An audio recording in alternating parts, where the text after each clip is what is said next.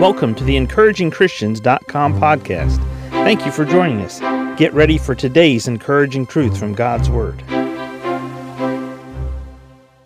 In the Old Testament in our Bibles, we find God had an office or a person, an individual that He would raise up in the position called a prophet.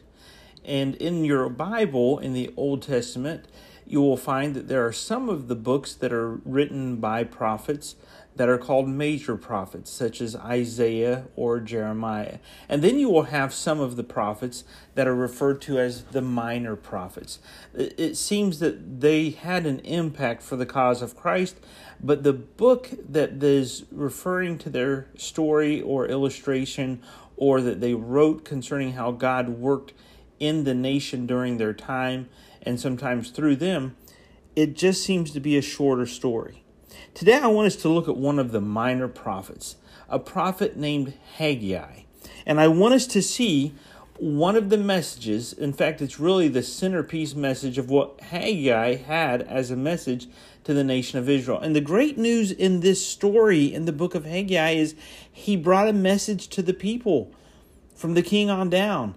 And the people heard the message, they received the message, and they responded positively to the message from the prophet.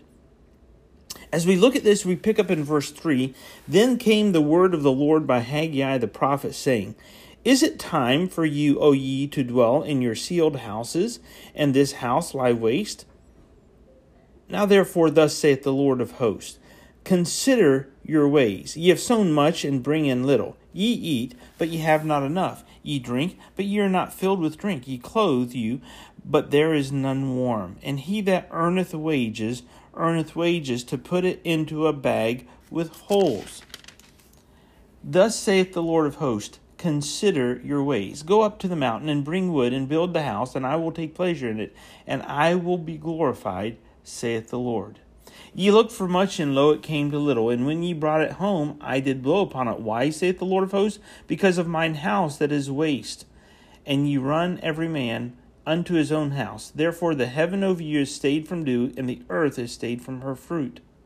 And I called for a drought upon the land, and upon the mountains, and upon the corn, and upon the new wine, upon the oil, and upon that which the ground bringeth forth, and upon men, and upon cattle, and upon all the labor of the hands. Then Zerubbabel the son of Shealtiel, and Joshua the son of Jozadak, the high priest, with all the remnant of the people, obeyed the voice of the Lord their God, and the words of Haggai the prophet, as the Lord their God had sent him, and the people did fear before the Lord. Then spake Haggai, the Lord's messenger, in the Lord's message unto the people, saying, I am with you, saith the Lord. Let's stop right there. The simple message that God spoke through Haggai to his people because they heard, they received, and they obeyed the voice of the Lord. He simply said, I am with you. They had been working. They had been earning wages. They had been putting those wages into bags with holes, and they couldn't figure out, I can't seem to do enough work to pay the bills. I can't seem to do enough to take care of myself. And God said, wait a minute. In this point in history for the nation of Israel here at this time, He said, look, you are not taking care of my house. You are not taking care of the place of worship.